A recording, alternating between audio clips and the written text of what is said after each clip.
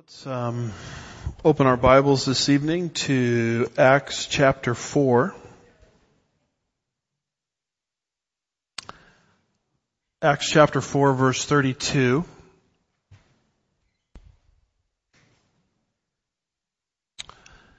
And we're continuing our verse by verse teaching through the book of Acts Wednesday evenings. So in Acts chapter 4 we've seen the apostles arrested, Peter and John. They're examined. The Sanhedrin gives them a gag order not to teach anymore concerning Jesus and his resurrection. Last week we saw Peter and John report that to the rest of the apostles. And there's a tremendous section there on prayer that we saw last time. Verses 23 through 31. And tonight we're going to try to look at verses 32 through 37. Finish the chapter, Lord willing. I call this kind of the pre-Ananias and Sapphira section. It's sort of a portrait of what the early church was doing right at the end of chapter 4. Before we start to study next week what Ananias and Sapphira in the early church did wrong. So everything that goes wrong in chapter 5 verses 1 through 11 is sort of held in juxtaposition to what the church was doing right at the end of chapter 4. So chapter 4, what they were doing right. Chapter 5, what went wrong. You can't understand what went wrong until you understand the standard of what they were doing that was pleasing to God. So this particular section has two parts. We have the community of the saints, verses 32 through 35. And then you have the very positive example of a man named Barnabas, verses 36 and 37. So the community of the saints, verses 32 through 35. We have the characteristics of the church, verses 32 and 33, and then the community of the church, verses 34 and 35. So notice the characteristics of the church. Look at verse 32. It says, "And the congregation of those who believed were of one heart and soul, and not one of them claimed that anything belonging to him was his own, but all things were common property to them." So the first thing you see is a growing church. The last numerical count that we had, I believe it's back in verse 4, the number of those who claim the name Jesus Christ had grown to 5,000 people. And so what you see these 5,000 people do is they're congregating and they're meeting. So the church is growing. This is important because Luke is trying to present his addressee, Theophilus, with a orderly account of the birth and the growth of the church. He's trying to show Theophilus that God's hand was in the whole thing, so he could have confidence, in the message through the church that finally got to him through Rome. So one of the ways that Luke does this, talks about the birth and the growth of the church, is he documents the church and its growth through what are called numerical progress reports. And so you can sort of take this as a progress report. Numerically, the congregation of those who believed were of one heart and soul. So the congregation is an assembly. So we have here a growing assembly. And how do you become a member of the congregation? You've got to fill out a card and walk an aisle. No, it says it right there midway through verse 32. They believed. So anyone that's put their trust in Jesus for personal salvation is now inducted by the Holy Spirit into this vibrant group that's growing in Jerusalem. As you know, the Bible over 150 times conditions salvation upon believing only. Some of the classics, Genesis 15:6, Abram believed God and it was credited to him for righteousness. John 3:16, for God so loved the world that he gave his only begotten Son, that whosoever believes in him shall not perish but has eternal life. Acts 16:30, the Philippian jailer, what must we do to be saved? Paul and Silas say, believe in the name of the Lord Jesus Christ and you will be saved. Now you say, well, what about the word repent? Didn't Peter back in Acts 2:38 tell them to repent? So should they repent or should they believe? And the answer to that is those are synonyms. Believe means to trust. Repent means to change your mind. Metanoeo. It's a Greek word meaning meta, change, noeo, mind. That's why when you see the word repent in the book of Acts, it's always accompanied with the word believe. So Acts 2:38, they repented, but then you go down to verse 44 and it says, and all those who believed. So there are two sides to the same coin. And on our recent trip, when we were in Greece and that part of the world, we had a Greek-speaking tour guide. And so I was teaching some of this to the folks on our bus. And at that point, the Greek-speaking tour guide took the microphone, and I'm like, oh no, what's she going to say? She said, everything that he just said is right. Metanoeo means to change your mind in Greek. At which point I went, phew. Because it would have been kind of embarrassing if she said, no, that's completely and totally wrong. And what is happening here is you're seeing the development of the body of Christ. Paul, who hasn't even been converted yet, we don't even know who Saul, who would become Paul, is yet until Acts 9, is gonna, in his epistles, explain what's happening right here. He says later on, for by one Spirit, 1 Corinthians 12 verse 13, we were all baptized into one body, whether Jews or Greeks, slaves or free, we were all made to drink to one Spirit. So when you believe, you are baptized, meaning identified with this new man called the church that's up to 5,000 people. So that's how you become a member of the universal church. There's a single step that God requires, which is to believe. And then you see them sharing everything. Verse 32, they were of one heart and soul, and not one of them claimed that anything belonging to them was his own, but they had all things in common. Communal living situation. It's the same thing that was going on in Acts 2. There in Acts 2, you've got about 3,000 saved. They start to meet together. They have all things in common. They're sharing their lives with each other, including their personal property. There's some misunderstandings about this that I'll try to cover a little bit later in the chapter. But for now, it's this idea that they said, I don't really own anything. It belongs to the Lord.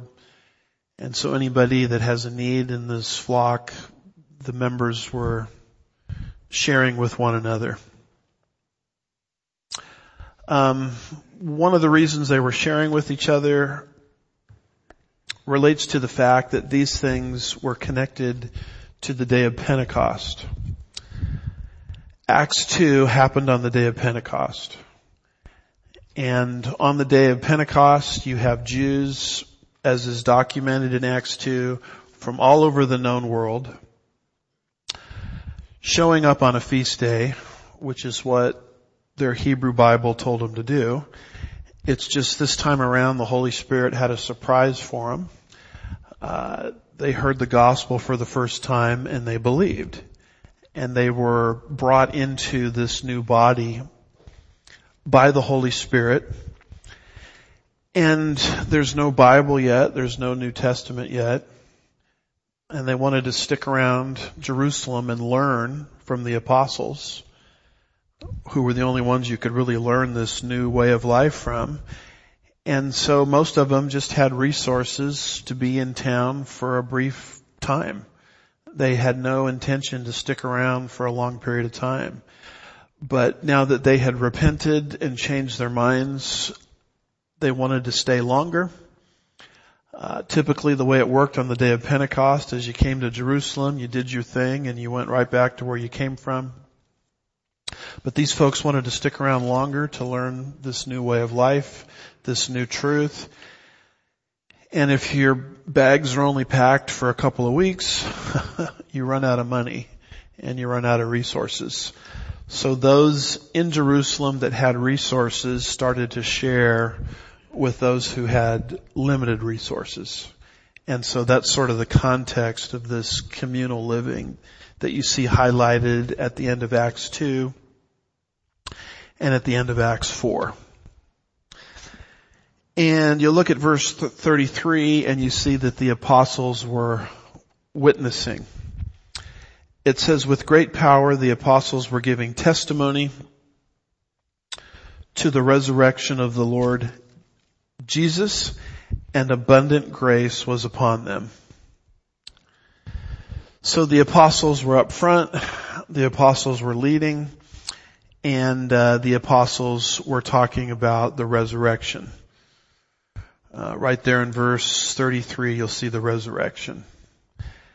The resurrection of Jesus is a big deal because Paul will later write in the resurrection chapter, 1 Corinthians chapter 15 verse 14, if Christ has not been raised, then our preaching is in vain and your faith is in vain. So that's why when you look at these different sermons in the book of Acts that we've studied so far, there's a huge emphasis in the resurrection of Jesus. Peter mentions it in Acts 2:24. Peter, when he speaks again in Acts 3, mentions it in Acts chapter 3 verse 15. And this is why they were persecuted. Because the religious group that had control over the temple area and Jerusalem in general was a group called the Sadducees.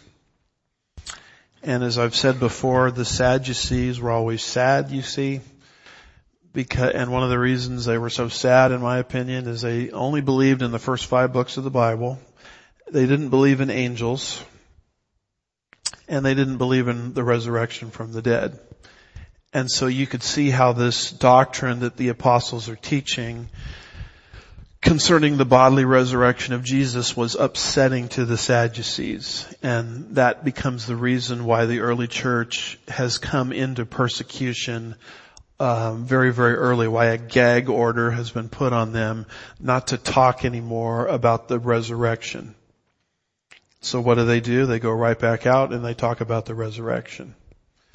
So here is an example of civil disobedience. An issue that we're going to talk about as we continue to progress through our study in the book of Acts, because that's starting to become a major issue for Christians in the United States. If the government says don't go to church, and if you go to church, don't sing because you can spread a virus.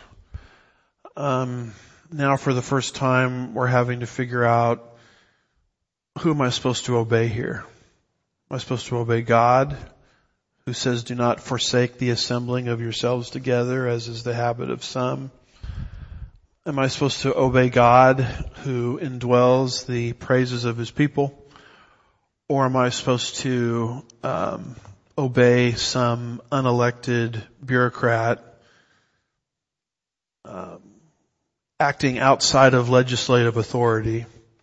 Because all these things that happened in 2020 were not laws. They were executive orders. So they didn't go through the normal legal process a law is supposed to go through. And it was all done under the guise of, this is an emergency. So now we're having to figure out, who am I supposed to obey here? The government or God? And what you're seeing in the book of Acts is over and over again, when there's a conflict between the two, the early church decided to obey God and suffer the consequences.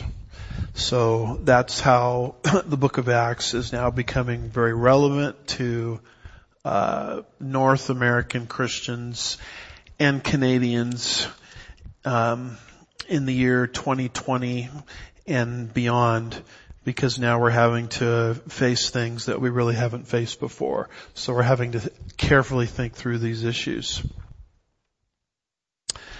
Verse 33, the very end of it, as the apostles are giving testimony to the resurrection of Jesus, it says, and abundant grace was upon them. The Greek word for grace is charis. It basically means unmerited favor. Favor coming to you that you don't deserve. And the reason they had this is their standing before God was based on believing only. We saw that earlier. Back in verse 32. And the congregation of those who believed. It was not based on their works.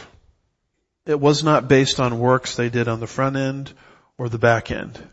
The only thing that gave them standing was the work that Jesus did for them in their place on the cross, and he authenticated it through his bodily resurrection from the dead, and they trusted in that.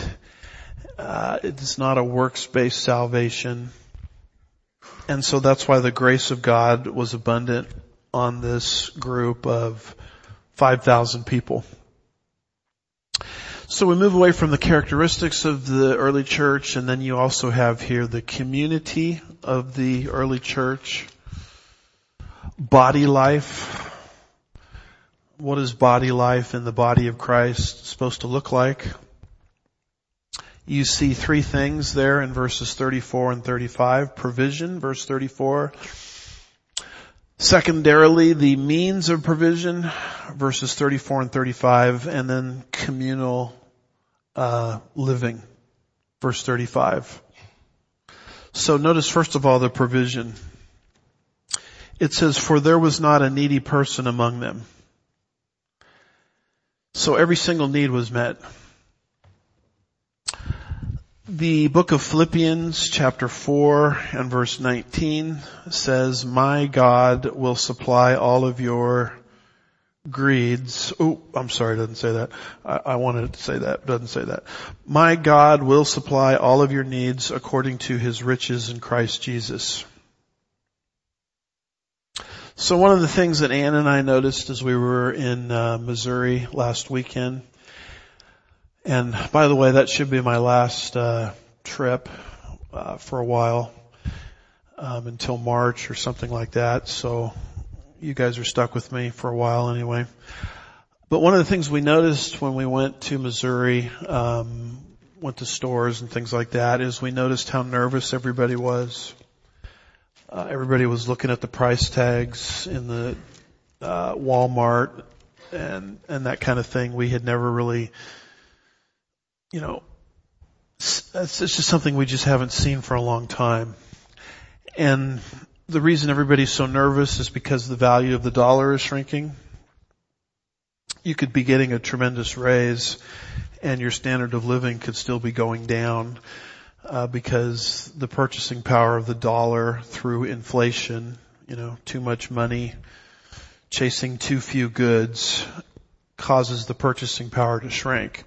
And so we're living in this sort of economic environment where people are facing this.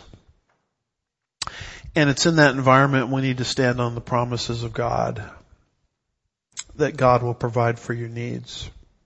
He doesn't really say how, but he says he will.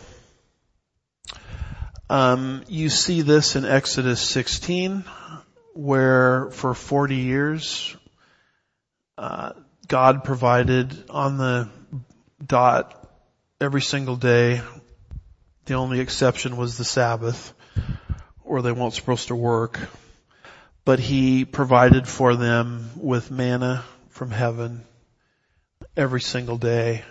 And that's the children of Israel as they came out of Egypt, where at least it was secure. Although they were slaves, at least they know where the next meal was coming from. Now they're in the Sinai Peninsula, having crossed the Red Sea, where they're having to totally look to God for provision. And God provided for them with manna from heaven every single day. Give us this day our daily bread. That's what that's based on for 40 years. And it was like clockwork. Every day it was there. And the manna kept coming for 40 years until they entered the promised land. And at that point they no longer needed the manna because they were in the land of milk and honey. That's Exodus 16. 1 Kings 17, 2 through 6, God provided for the prophet Elijah with ravens. You see, you really don't know how your provision is going to come. Is it going to come through my retirement plan? Is it going to come through my job? Maybe. But what you'll discover is God is very creative. He's not bound to provide for you a set way. He just says, I'm going to do it. You see that in 1 Kings 17, 2 through 6. Psalm 37, 25, David says, I was young and now I am old. And here's one thing I've never seen. I've never seen the righteous forsaken, nor their seed, children, begging for bread. And then there's Matthew 6, 25 through 34, where Jesus says, consider the birds of the air. Consider the lilies of the field. Does God not abundantly clothe and provide for them? And you're worth much more than they. So what are you so uptight about money for? So these are just promises that we're going to need to dial into as we're living in these kind of tight economic circumstances. So every single need in the early church was met. And it says, verse 34, for there was not a needy person among them. And then you have the means of the provision. For all those who were owners of land or houses would sell them and bring the proceeds of the sales and lay them at the apostles' feet. So those that had means liquidated their assets to help people that were there out of town on the day of Pentecost so that they could stay and learn apostolic truth. And that's how needs were met in the early church. And you'll notice where the money went. It was laid at the apostles' feet. Now I've seen churches do this kind of thing. All your giving has to go through the local church. You can't just give to someone on your own. You need to give only to the church, and then the church will distribute the funds. And they quote this verse here, look, everybody gave their resources to the apostles. Well, the problem is with that line of thinking, the apostles are all dead, right? We don't have apostles today. I've run into people that tell me they're apostles. And I usually say, wow, you look good for your age. Because you ought to be about 2,000 years old by now. Ephesians 2:20 tells us that the apostolic ministry was a foundational ministry. I mean, the foundation of a building is a big deal, but you only lay a foundation one time. Ephesians 2:20 says, having been built on the foundation of the apostles and the prophets, Christ Jesus himself being the cornerstone. So yes, funds went through the apostles, but people today in the church age, 2,000 years later, can't use this verse. Elders and pastors can't use this verse and say, all your money that you're going to give to benevolence has to come through the local church. That's taking on yourself an apostolic mantle that doesn't belong to anybody today. God is not relaying the foundation of the church. What he's been doing the last 2,000 years is building on the structure. As many people have come to saving faith in Christ, and I would argue that right now today, God is not laying the foundation of the church again. He's putting on the roof. Because it looks to me as if the building is almost complete. Because one of these days, in God's providence, the building will be complete. The very last sinner that's ordained to come to Christ in the church age will be reached. The body of Christ will be made complete, and the church will be translated to heaven. And Arnold Fruchtenbaum has a comment here on what is happening. He says, wealthier believers sold their possessions, whether they were land holdings or houses, and all of this money was laid at the apostles' feet. This was a clear recognition of apostolic authority. Nowadays, believers do not lay their financial possessions before the feet of others because there are no apostles anymore. The apostles had a unique authority, and in recognition of this, the saints brought them whatever they made from selling their possessions. The Greek tense allows for the translation to read, selling. They brought from time to time as it was occasioned by reason of need. In other words, the believers did not lay necessarily their entire profits at the apostles' feet all at once. They would sometimes do it bit by bit as needs arose. So it's not like the apostles just saying, all right, sell your house and give me all the money. What was happening is people felt compelled by the Spirit when they saw a need arise, and they would liquidate their holdings, bring them those proceeds to the apostles on a piecemeal basis, not a one-time basis, and then the apostles would distribute funds to those who had need. By the way, I'm completely in favor of providing for your local church, obviously.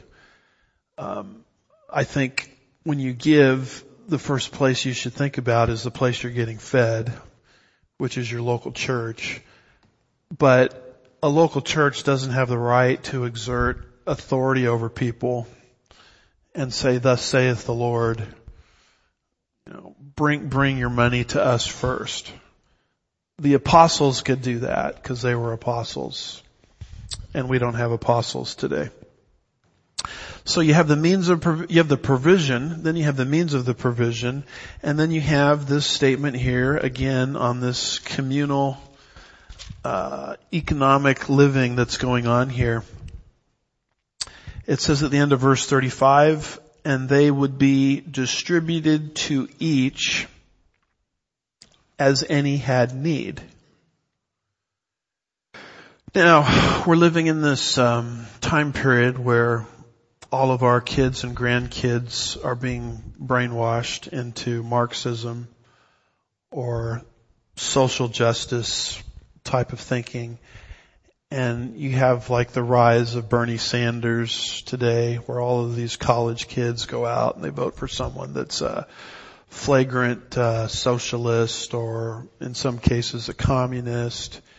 And everybody thinks communism is great. And after all, communism is practiced in the Bible, right? It's right there in verse 35. Arnold Fruchtenbaum has some helpful remarks here on this, why what is happening here is not Marxism. Some have tried to base a doctrine of communism using this passage, but this was simply charity built on the teaching of Yeshua. It was not communism for 5 reasons. And you should probably write these down because your kids and your grandkids are being pulled into this mindset. First, according to Acts 5:4, this giving was a voluntary act of the believers in Jerusalem. When communism takes over and they distribute the wealth, it's not optional, right? April 15th, tax day is not optional, right? This was optional. This was people doing what God had put on their hearts. Second, as was pointed out, the Greek tense of verse 34 indicates that varying portions were sold according to the conscience of individuals. It was not a one-time act. Third, the action was largely based upon a misconception concerning the second coming. Jewish believers felt strongly that Yeshua would return in their lifetime, although clearly he indicated that this would not happen. In fact, Yeshua prophesied in John 21, verses 18 and 19, that Peter would die before his coming. Now that point that he makes there, I don't know if I'm totally in agreement with it. I do think that they felt Jesus could come back at any moment. Fourth, the practice was limited to the congregation of Jerusalem. It did not spread to the other churches. Fifth, and I found this point very interesting, it proved to be a mistake because it caused the church of Jerusalem to become poverty-stricken. Did God use it? Yes, he did. Did God command it? No, he didn't. After everything had been sold and distributed, there was nothing left in the common pot. The poverty of the congregation caused Jewish believers to fall in need from Gentile churches that did not follow this procedure of having all things in common. So Paul, as all the way as you go through the New Testament, is collecting an offering for the suffering saints in Jerusalem. They're suffering economically. Why were they suffering economically in Jerusalem? Well, one reason, there was a famine in Jerusalem. Acts 11 talks about it. But another reason is they drifted into this sort of economic system where God never specifically said, do this. And that could be the reason why the Jerusalem church was so needy. So Fruchtenbaum says, so there is no basis in this passage for developing the doctrine of communism. A very important principle of biblical interpretation is to distinguish between what is descriptive and what is prescriptive. Descriptive just tells you what they did. Prescriptive is, thus saith the Lord, you should do this or that. Historical accounts are descriptive, simply reporting what has occurred, but there's no command to forward the practice. Only when a specific command is given does it become prescriptive and an imperative to follow. Now, I'm not saying read this and throw it out. You can learn a lot here about generosity and how my money is really not mine, it belongs to the Lord. And sometimes God wants to use my resources to meet the need of somebody else. You can learn a lot here about having respect and authority for the local church. But you can't go into this as a lot of people do. And you know, there's this Acts 29 movement, which is always confusing because there's only 28 chapters in the book of Acts. So they want the book of Acts to continue into chapter 29. And they usually very young people, and they want to go back to this exact kind of arrangement. There's nothing in the Word of God that says we have to do this. It's just explaining what transpired. And if you want to go to the book of Acts, back into the book of Acts, you got to go back into chapter 27 also, and you got to get stuck out in the ocean too. And we were on our cruise going through that exact area, and I thought to myself, thank God we're not in Acts 27. because we would be stuck out in the middle of the ocean. And you got to get bitten by snakes also on Malta. So you see how crazy we can get with demanding that the church today follow this identical practice. I mean, it worked for them in Jerusalem. It was good for them, but it's not some kind of mandatory, binding thing on the church as a whole. You can certainly learn a lot of wonderful principles here, but you can't use descriptive literature in a prescriptive way. So that's the basic answer to the youth of today that want to develop communism either in the church or in the United States from a passage like that. But this is at the same time a wonderful description of the community of the saints. And then from there you go into verses 36 and 37, where you now have the positive example of Barnabas. We have Barnabas's example, verse 36, and Barnabas's work, verse 37. Notice his positive example. First of all, notice his name. It says, now Joseph, a Levite of Cyprian birth, who was also called Barnabas by the apostles, which translated means son of encouragement. So Barnabas's name in Hebrew is Joseph. His Aramaic name is Barnabas. So you'll notice we've got a Hebrew name and an Aramaic name. And as you keep reading the New Testament, you'll find that people didn't just speak Hebrew, they didn't just speak Aramaic, they spoke another language called Greek. Koine Greek is the language that the New Testament was recorded in. And if that weren't enough, they probably knew some Latin, because Rome had come to power in the land of Israel beginning in about 63 BC, and Latin was what's called the lingua franca, the common language of Rome. So if you were alive in biblical times, you probably spoke 4 languages: Greek, Hebrew, Aramaic, and Latin. And over the crucified Jesus, when he was mocked in the Gospels, called King of the Jews, as you go through Matthew, Mark, Luke, and John, and they record the sign that was hanging over Christ's head by way of mockery as he was being crucified, you'll find that one gospel writer says one sign was written in Greek. Another gospel writer says another sign was written in Hebrew. Another gospel writer says another sign was written in Aramaic. Another gospel writer says another sign was written in Latin. So that's not a contradiction. There were probably 4 signs perhaps, or King of the Jews, and underneath that, different translations. And so right up to the crucifixion of Jesus, you see these 4 languages. So his Hebrew name is Joseph.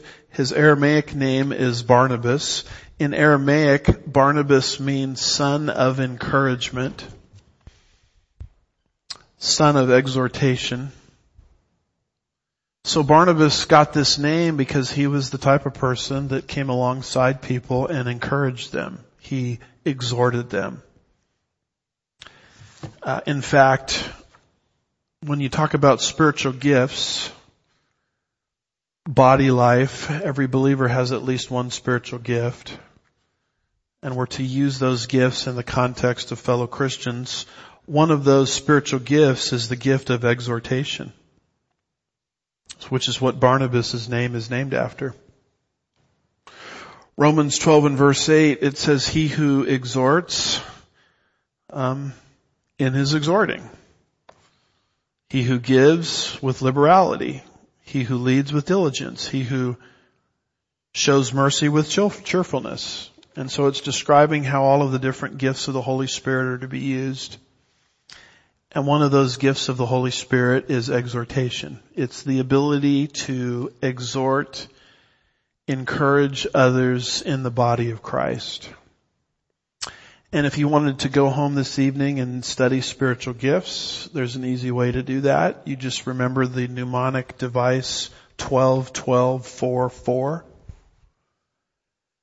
That stands for Romans 12, 1 Corinthians 12, 1 Peter 4, and Ephesians 4.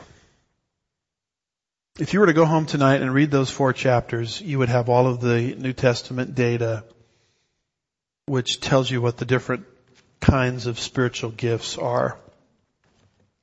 And how we need that gift of encouragement in the body of Christ. We need that used because Satan wears us down. And when you're around people with the gift of encouragement or exhortation, it's kind of like after you talk with them, you feel better than before you started talking to them. Unfortunately, not everybody is like that. Some people are kind of like, emotional leeches where they get inside of you and just suck everything out, and you leave the conversation just fatigued. I'm sorry to be so crass about it, but, just tired, like, I wish I'd never picked up the phone or read that email. But there are people that have the gift of exhortation where you walk away from them and you feel better about things than before you started talking to them.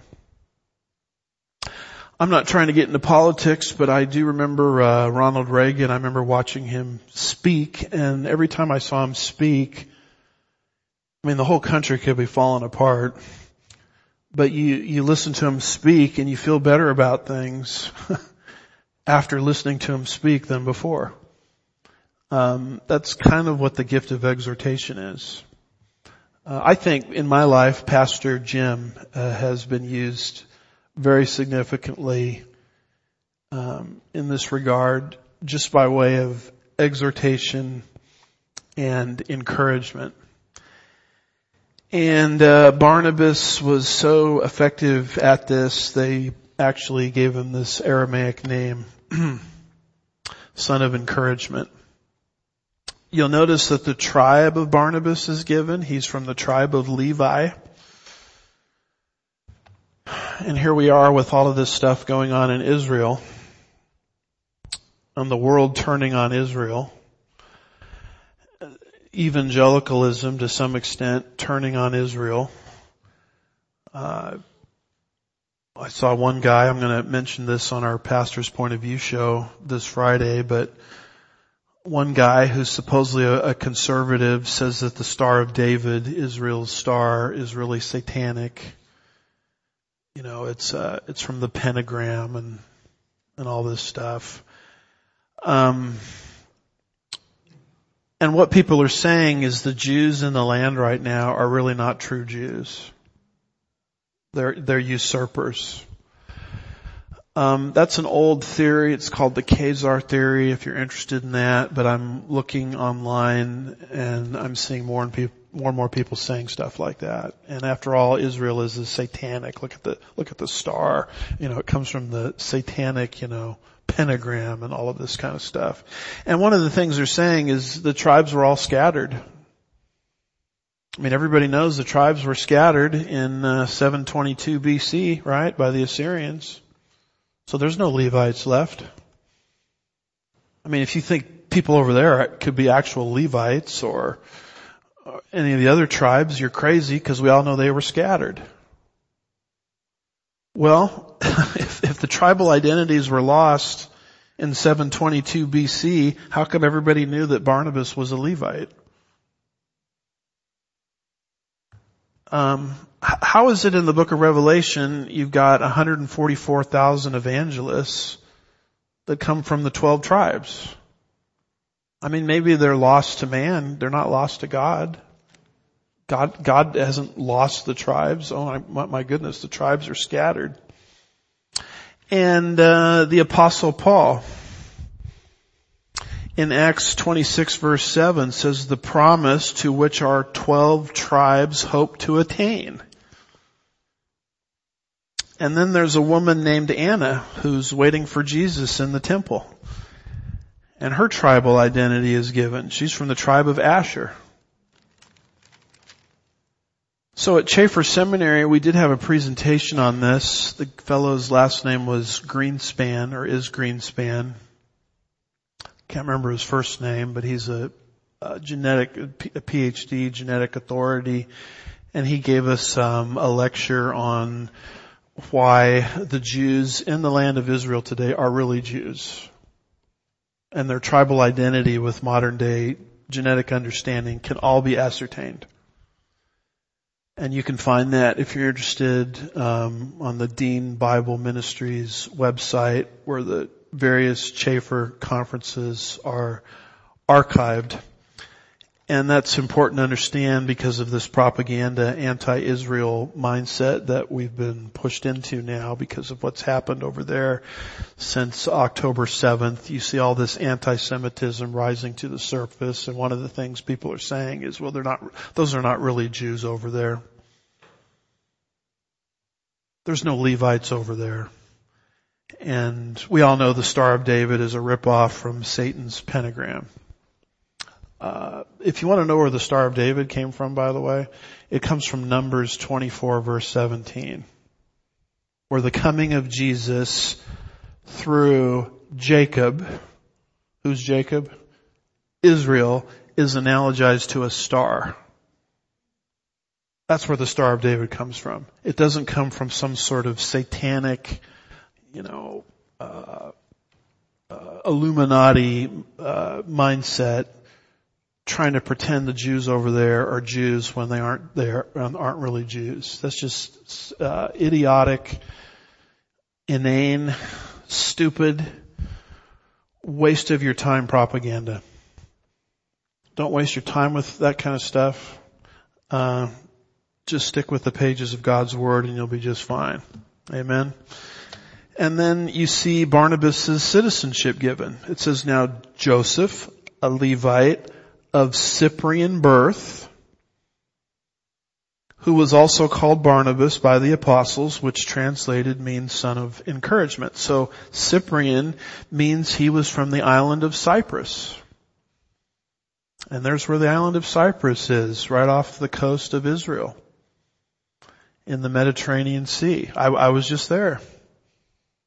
I looked for Barnabas. I couldn't find him, but there's a lot of neat things going on in Cyprus. In fact, that's the general area where we got word that we weren't going into Israel because of the war and the political situation there.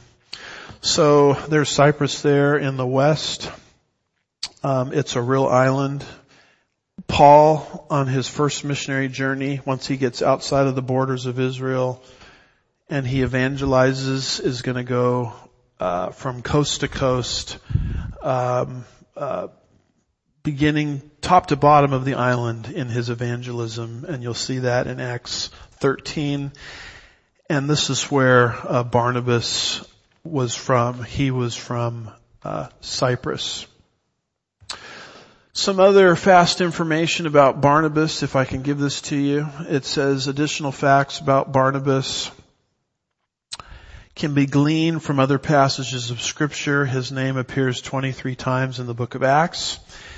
This is the first time he is mentioned. Furthermore, he is mentioned 5 times elsewhere in the New Testament.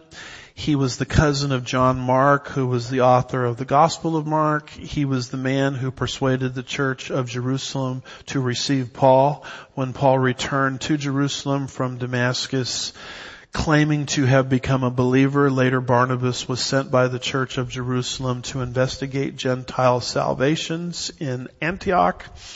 He was full of the Holy Spirit, which means he was a man controlled by the Spirit. He brought Paul from Tarsus to Antioch to begin his ministry there. According to Acts 14:12, he was a man of commanding presence as he was taken by the people of Lystra to be the god of Jupiter or Zeus. That must be kind of flattering when people mistake you for Zeus. Finally, he also had the gift of apostleship, and was of that second category of apostles. like Paul or James, the half-brother of Jesus.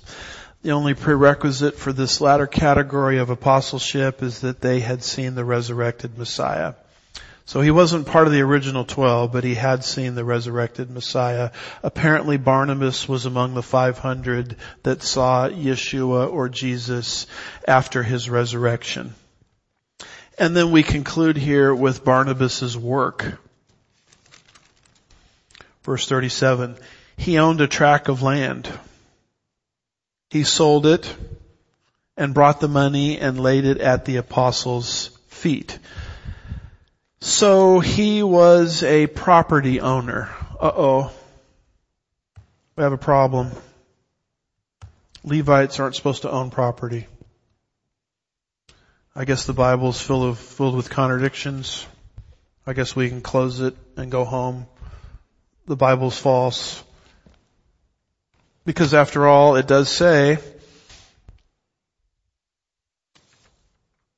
Numbers 18:20, Aaron, you shall have no inheritance in the land, nor any portion among them.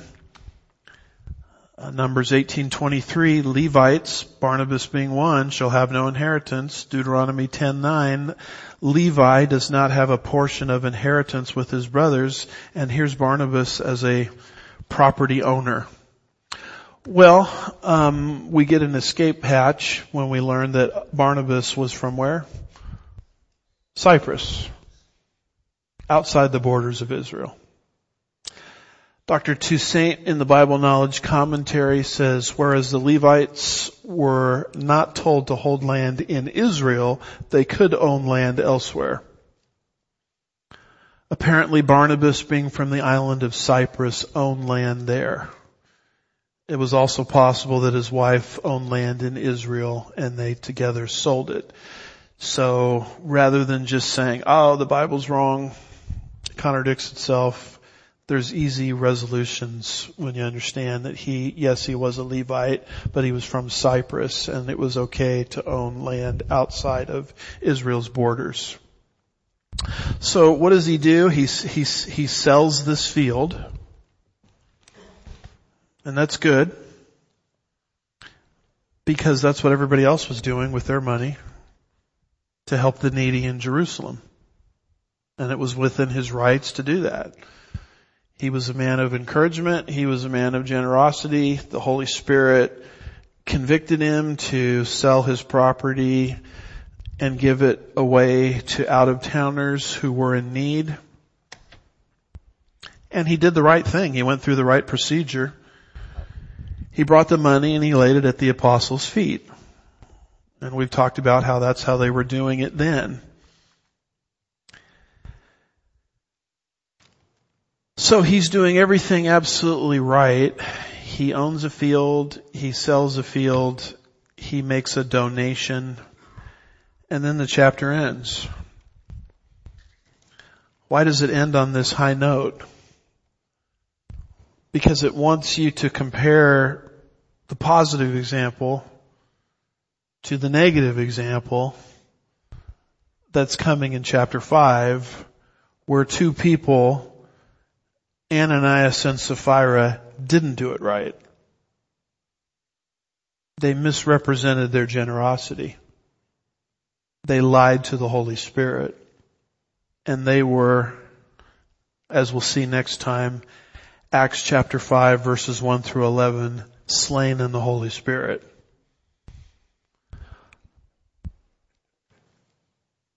What you have to understand is a newborn, when it gets a virus, the newborn is vulnerable. I mean, if I get a virus, I've already got an immune system to fight it off. A newborn doesn't. That's why when a newborn gets sick, it's kind of a frightening, scary thing. That's what the early church was like. It's newborn. And any virus in the church could destroy it. And that's why God does what He does when sin comes into this body in Acts chapter 5. And so that's what we're going to study next time. You might want to read verses 1 through 11 next time and think of the negative example that's used there in light of the positive example at the end of Acts chapter 4. So let's pray. Father, we're grateful for Acts chapter 4, everything that it teaches us. Help us to take eternal principles away from this that we can apply to our lives, even though we understand that this was the apostolic age. We'll be careful to give you all the praise and the glory. We ask these things in Jesus' name, and God's people said, Amen. So if you got to take off.